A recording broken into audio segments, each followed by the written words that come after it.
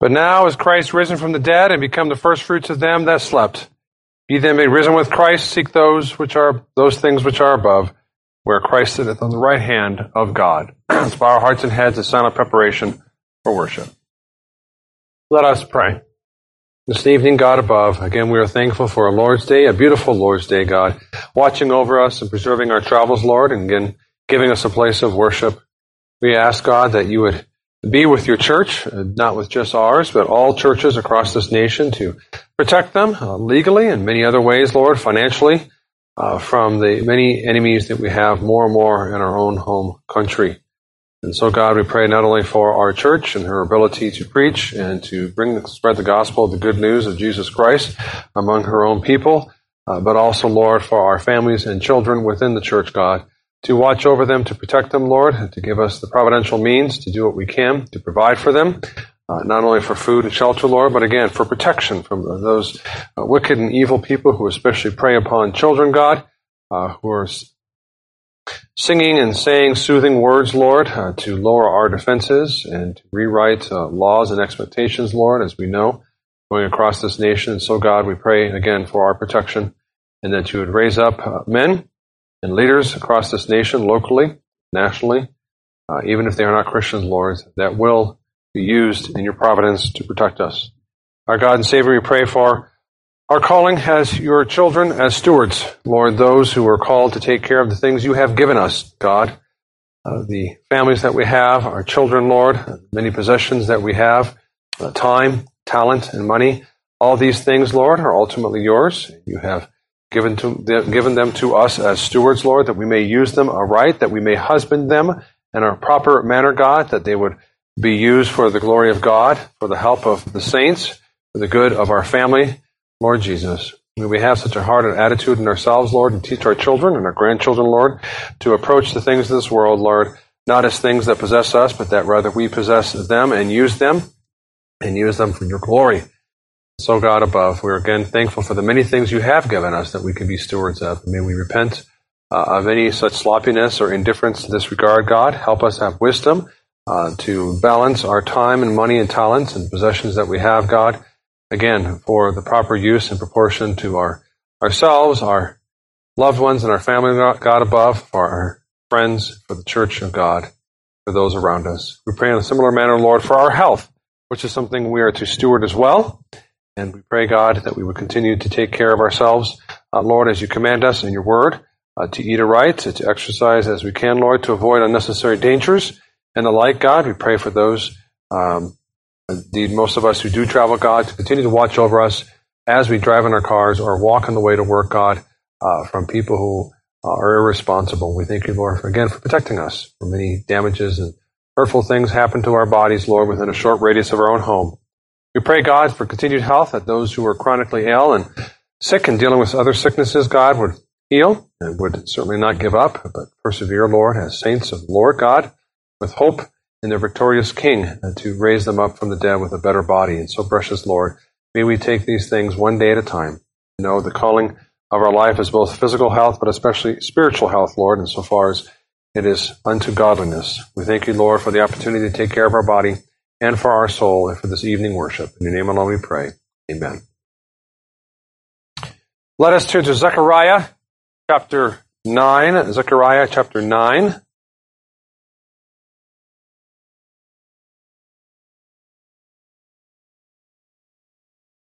Verses 9 through 11.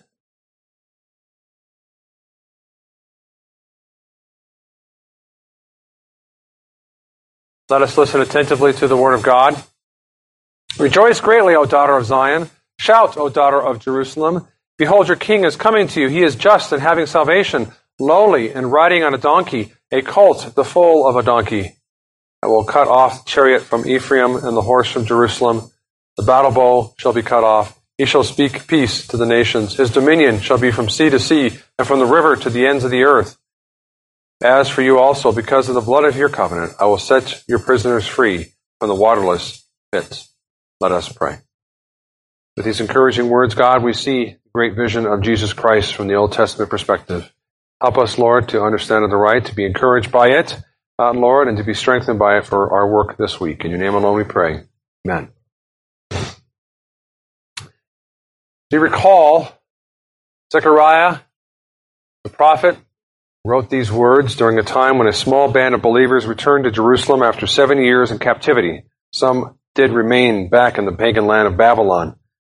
In the land, they discovered how much work was needed in Palestine to resettle the land and especially to rebuild the temple, and how discouraging that would be and how much work that was involved. Many of the chapters thus far are visions of encouragement to rebuild the temple, that God is with them. They should not give up. But they also discover enemies from within and enemies from without as well. Enemies from within are other Jews who are treating their fellow Jews like dirt, as we read in chapter 7 and part of 8, oppressing them, economic oppression in particular. Zechariah reprimands them twice in the last 2 chapters because of that. Now Zechariah is dealing with the enemies from without. They are harassing Israel, apparently. The faithful Jews are discouraged, but all is not lost, as they are given this grand vision of the triumphant king, as we read in the prior verses here of chapter 9, conquering the enemies, rolling over them from the north down to the south to the Mediterranean, marching and destroying and even converting. And it's wonderful news from Zechariah to the Jews. God is in control. The enemies will be conquered. But that vision includes that oddity, as I just mentioned, the conversion of the Gentiles. And some of the Jews, apparently, would probably scratch their heads. And in fact, some of the Gentiles would even lead the great tribe of Judah, we read. They would be chiefs of Judah. And I wonder how many figured out what was going on, or they just kind of glossed over it and missed that point. Now, in this continued grand vision, we see a king in all his splendor, the king who was conquering, now coming to them. And you can imagine that they are expecting this vision to unfold with the majesty and the glory of the great king upon a great steed with a great army behind him. But instead, they hear of a king on a lowly donkey. Meanest, that is the most insignificant and the least of all the work animals. It was a child of a donkey, that is a little donkey, not grown up. This is the great king of Israel, riding on a donkey. As we look more carefully in these verses, we'll get a better idea of what it means to be a great and yet humble king who brings us the victory. So in verse 9, we have a picture of this humility of our Lord and Savior, and they're told to rejoice. So after they're given this great vision, how he will come down from the north, destroy the enemies, and even convert some of them unto their own. And in verse 8, I will encamp around my house. God will be their guardian. He will be the watchman on the tower. He will protect them. This is great. They're excited. And then he says, rejoice greatly, O daughters of Zion. Shout, O daughters of Jerusalem. Behold, your king is coming to you. This is great. This is exciting. You should be happy. Your king is coming. And why are they happy? Because it's going to be a friendly visit? Have a nice little tea time with their Lord and Savior? No, because he's coming to conquer the enemies and deliver them and protect them and usher in the greatness of his age and kingdom. The king is coming in power and victory, we saw in the first 8 verses, to stomp out the enemies, to build up and protect the followers, and even bring more followers unto him. In particular, that means at the time of Zechariah that the enemies will not succeed in stopping them from building the temple. Rejoice, greatly, O daughters of Zion. Your king is here. Why? He's here to protect you. He's here to help you finish your job at hand. Don't despair. And the enemies will not stop them from resettling the promised land either. They shall not be kicked out, nor squished, nor destroyed. This is what they're expecting. That's part of why they are rejoicing. The king is coming. Your king is coming to you. Promise king of Judah will come and establish an eternal kingdom is what they're hoping. Lion of Judah, to crush all enemies and to establish peace forever and ever. But as we know, this vision is about the first coming of Christ, not the immediate coming of a king at the time of Zechariah, but rather the future king, several hundred years later, in the person of Jesus Christ. He is the king who is coming to us, and we should rejoice, yes, greatly, as they were called to rejoice then. The establishment of a kingdom, but in a way not expected at all from the Jews at that time, and especially at the time of Jesus. They were, in fact, not just amazed, but appalled that their King Jesus would come the way he came in such humility. Rejoice greatly, O daughters of Zion. That is us today as we rejoice in Jesus Christ, as we understand the import of this verse in these verses ahead of time already, what it means, how it paints the picture of who Jesus is and what to expect in his humility. But let's look at some particulars here. Behold, your King is coming. Your King is coming. Not any king, but the King who has promised to deliver them and to deliver us today. Your King shows the eternal bond between the church and Christ, that phrase, your King.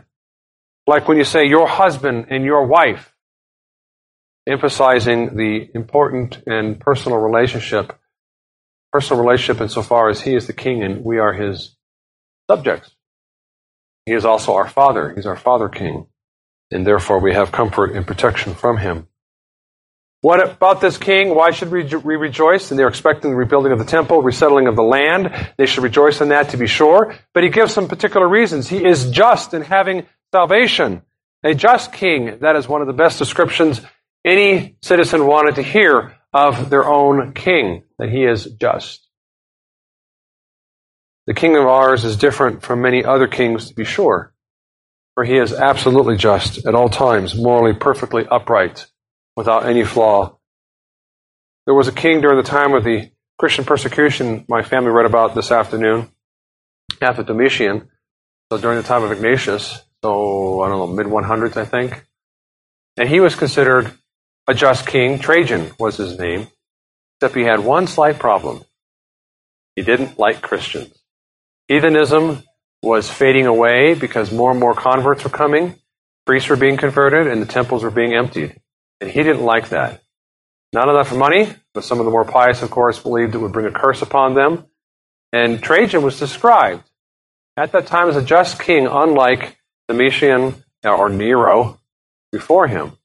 And yet he had one small problem. It wasn't a small problem, it was a major problem. He hated Christ and his church. And that's what we have. Many kings, many presidents, many leaders throughout time. They can be just. We can say they're great kings and great presidents. President Washington, for example, and yet they all had a problem. None of them were perfect. None of them were morally upright. None of them were absolutely just the way Jesus Christ is just and all that he does. He is a saving king, he is just in having salvation and actually bringing salvation and deliverance. If God did not save us, he would not be just. I think the two ideas are related here. He is just in having salvation because he had promised to deliver his people. And if he did not, he would not be just. God is faithful and true. He is not unjust, remembering your good works. We read in Hebrews 10. Same here. Part of his justice is doing exactly what he said he would do for his people. Do not forget that. And bring this salvation to his people. And of course, in particular, the first thing on their mind was the salvation of the temple, of the salvation of their land, and the deliverance from their overt physical material enemies. And that is a real concern. That's a prayer that we have, and we should not shy away from such a prayer today, as we are getting more actual enemies that way in America. But we know the ultimate deliverance that they get at the time is for their soul, when Christ comes, for the soul. The deliverance of the body, the deliverance from the enemies of the world will not be complete until Christ returns as a great judge in the second coming. And all those who hated the church shall be judged and will be judged. But meanwhile, all those who are enemies can be converted, as we read a few verses earlier, and even become chief leaders in the house of God, if they would but repent and believe and trust in this saving King who is delivering us from the devil's empire, the devil's kingdom in particular.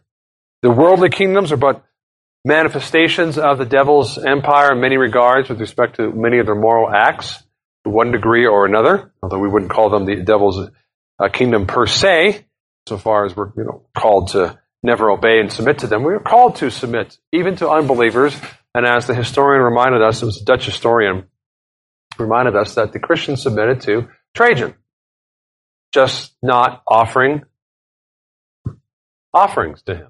They would not give offerings to him as a god because he was not a god. They did everything else. We are called to do the same thing and follow our humble king, as we see here, a cult He comes having salvation, lowly, and riding on a donkey, a colt, the foal of a donkey. This great king, who is rolling over the enemies of God from the north down into the south, into Palestine, into the coastal cities, wiping them out so they'll never be inhabited again, and they have not, many of them. And you would expect a stately horse, a chariot, a procession, trumpets and soldiers. And yet here he is, coming down on a lowly donkey, and not just any donkey, but a young male donkey, not fully grown. Can't even do the full work of an adult donkey. And in fact, one professor described the female donkey as the choice of donkeys, and you'll see that in the Old Testament a number of times where they're trading in donkeys and whatnot, and it's the female donkey. They're apparently worth more, probably for their value of milking, and of course offspring, and more comfortable to ride apparently. So the full male donkey is just a workhorse. You get more out of the female donkey. So what do you get out of the young male donkey who's not fully grown? You get neither of them. So you get the lowliest of many of these animals. Something certainly not worthy of a great king. Why is our king riding on a lowly donkey? Because he is humble. Philippians 2:7-8. But Christ made himself of no reputation, taking the form of a bondservant and coming in the likeness of men. And being found in appearance as a man, he humbled himself and became obedient to the point of death, even the death of the cross. So we see many ways by which Jesus was humble here. First of all, Jesus hid his glory. The world did not fully understand who he was. His own followers didn't even understand who he was. So that is a form of humility, like, the prince and the pauper. They swap positions, and no one knows he's the prince or the king coming down among his people. It's hard to grasp again because we have, frankly, so little respect for our presidents, it seems to me, the way that people would respect or at least fear a king. And we expect him to be like one of us, right? Haven't the last few presidents always had a beer and sat down with the people and talked with them or have pizza or something and whatever else to show that they're one of us? We kind of demand that in some regards, even if it's not really done. It's done for show. Jesus did this, so he hid his glory, his prerogatives, where he said, I could bring and call 10,000 angels to wipe these people out, and I'm not going to do it. Remember that? That's how he shows his humility. And in particular here, verse 2, and being found in the appearance as a man, he became a man. God took the body and soul of a man. It'd be like us taking the body and soul of, a gnat. Right? That moral equivalence that's very humbling. That brings you down. It doesn't bring God down, of course, in that moral sense, but it is a humbling act objectively. He should not need to do that. He humbled himself and became obedient to the point of death. So not only did he become a man, the great incarnation of the second member of the Trinity, and walk among us, and eat with us, and talk with us, but he died for us. He didn't need to die. He did nothing wrong. He was perfect. He's a just king bringing salvation. And yet he humbled himself so that he would die instead of you dying. That's the picture of the lowliness of Christ, of the humbleness of our God and Savior. Some people had taken Philippians 2:7-8 to talk about somehow God or Jesus Christ stopped becoming God or something. No, he didn't stop becoming God. None of that. He actually exercised God activities. He had foreknowledge. Men don't have foreknowledge. God does. No, that's not what the humility is at all. It's the royal prerogatives he did not always exercise, how he hid his glory, and how, in fact, he became a man and died when he did not need to die. That's the lowliness of our great God and King. And that's the way he subdued the devil's kingdom. Think he'd wipe it out and rage and glory, but he came in lowliness and he beat the devil, didn't he? And he delivered us. Praise be to God. It's an astonishing vision. Can you imagine being a Jew back then going, I don't get this, because David certainly didn't walk around or ride around on a donkey. He had his armies He had his stately processions. He was a great king. What is this king that we are reading about here? By the time of Jesus, of course, most of the Jews were offended by Jesus' humility. How can this really be our king? This is offensive. We are worth more than this kind of a king, I think is the way we would say it today. How can he be our king acting this way, not taking on the Roman Empire, not delivering us from economical hardship and difficulties, because they were certainly oppressed, as many were by the Roman Empire. We don't want this. In other words, we don't deserve this. We don't think this is worthy of our time and attention. Because they were what? The Jews, especially the Pharisees, were prideful. Couldn't wrap their head around this king of theirs, to be so humble, to be so lowly, to even ride on a donkey. The humility of Christ was used to show the pride of the Jews. It exposed their hearts as lovers of this world, of the fame and the prestige of man. Now, the humility or the lowliness of Christ, I know that word humility is, I think, much abused or misunderstood in American Christian circles. Jesus is humble. Jesus is lowly. And yet, Jesus didn't let people push him around. Jesus reprimanded the Pharisees. Jesus trapped them with their own words. He didn't feel sorry for them that way. Oh, I guess he's too harsh. Jesus drove out the money changers with a whip. And yet, in all of that, he was humble. Part of humility, at least from the human perspective, that is, when I describe a Christian as being humble, you are humble, is knowing your place in God's kingdom, accepting your place in God's kingdom, and exercising in accordance to that position in God's kingdom. And it's not humble if you are a member of the church pretending to be a pastor, right? Or a pastor pretending to be a member of the church or a parishioner and not preaching and not doing his duty. Neither person is doing the right thing. Neither one is being humble. Christ was being humble. He knew exactly what he was supposed to do, and he did it. The second point, a victorious king. I will cut off the chariot from Ephraim and the horse from Jerusalem. The battle bow shall be cut off, and he shall speak peace to the nations. His dominion shall be from sea to sea and from the river to the ends of the earth. He stops war. There'll be no need for horses and chariots. He cuts them off, not to make Israel defenseless or the like, but rather because you don't need them anymore. You don't need chariots. You don't need horsemen and soldiers and the bow if there's peace. That's the picture here. Not that God's, stealing chariots or something and horses. No, there's just no need for them anymore because he is a bringer of peace, the peace of the nations. Right? We had the League of the Nations that turned into the United Nations, that turned into a fiasco for today. Well, here we have the original peace of the nations only through Jesus Christ our Lord. Matthew Henry describes it this: the speaking of peace to the heathen for Christ came and preached peace to those who were far off, as you recall, and to those that were nigh, and so established his kingdom by proclaiming on earth peace and goodwill towards men. The first and primary peace that Christ came to bring, because this is clearly a prophecy of Christ, the peace of our soul with respect to God. Salvation. That's the emphasis. I mentioned that before. They're expecting deliverance from their enemies. God did give them deliverance, but God said that's only a foretaste of the real deliverance of your soul from the bondage of the devil's empire and kingdom. And same with this peace, and no more battle bows, no more chariots, no more horses and the like. Or as Isaiah describes, the beating of swords into plowshares. We don't need swords anymore. We use them for something more useful and productive, like tilling the earth and feeding people and peaceful activities like that. And in Psalm 72 we read, his dominion shall be from sea to sea and from the river even to the ends of the earth. And so we read here, his dominion shall be from sea to sea and from the river to the ends of the earth.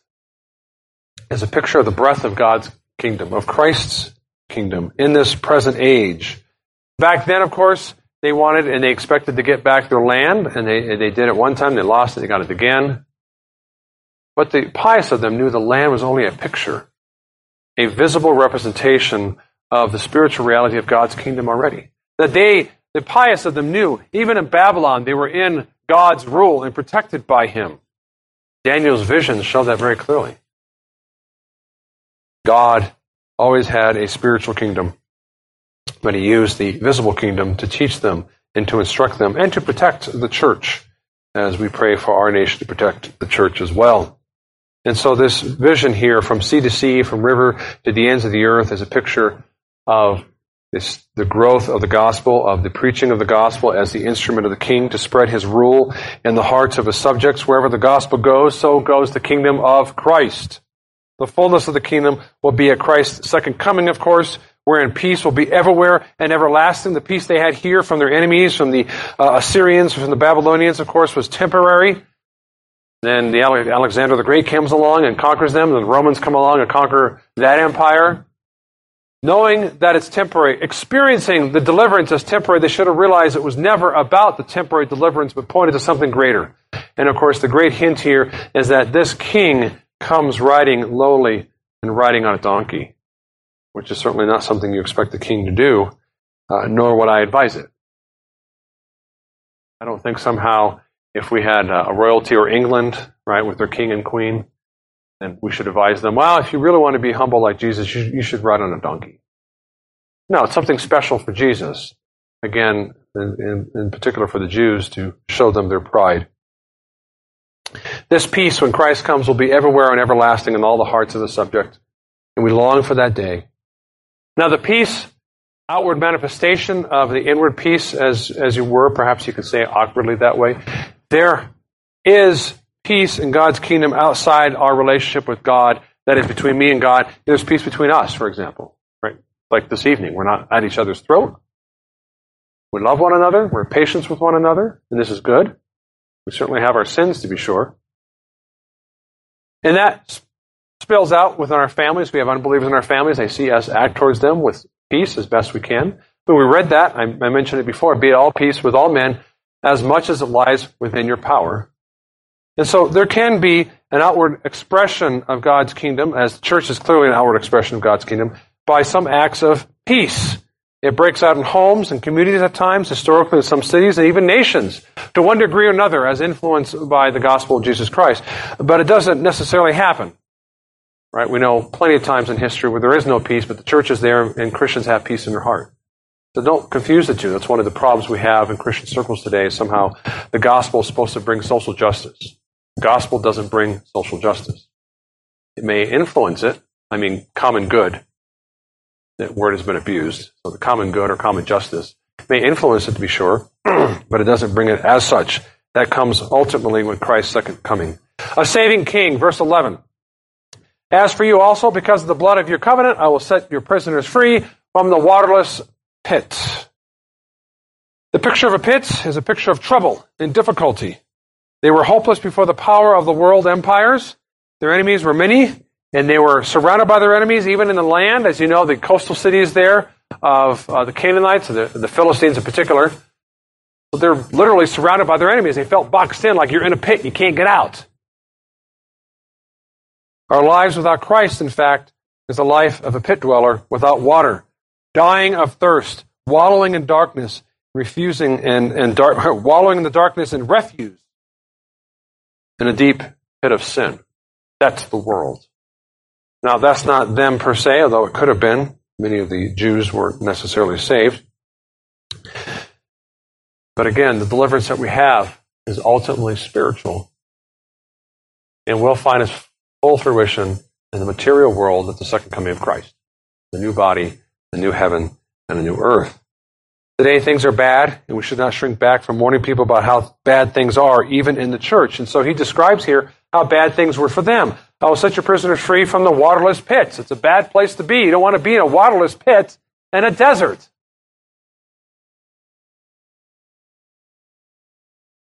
It's bad, Zechariah is saying. But you're going to be delivered anyway. No matter how bad it looks, you will be delivered anyway. It looks hopeless. You look surrounded and outnumbered. Christ is delivering us from Satan, his kingdom, from sin and its woes. Praise be to God. That's what it points to, but again, not to the exclusion of finally having victory over death itself at the great resurrection through Jesus Christ our Lord. Then he mentions the blood of the covenant. You know I got to talk about that, right? Verse 11, As for you also, that is, the rest of you, all the Jews, because of the blood of your covenant. Because of the blood of your covenant. A covenant is agreement between two or more people. Simplest definition. God is part of this covenant or agreement, and we are on the other half through Jesus Christ in particular. And that covenant has a promise, and that promise is He will deliver His people. He will save His people from their sins. First, He does that because our King is just, and He fulfills His covenant promises to us. I said I will do it. Jesus is coming. They had lots of impatience back then, as you can imagine, waiting that long for Christ to come. We too have to wait for Christ to come the second time. We're in the same boat as they are in many ways.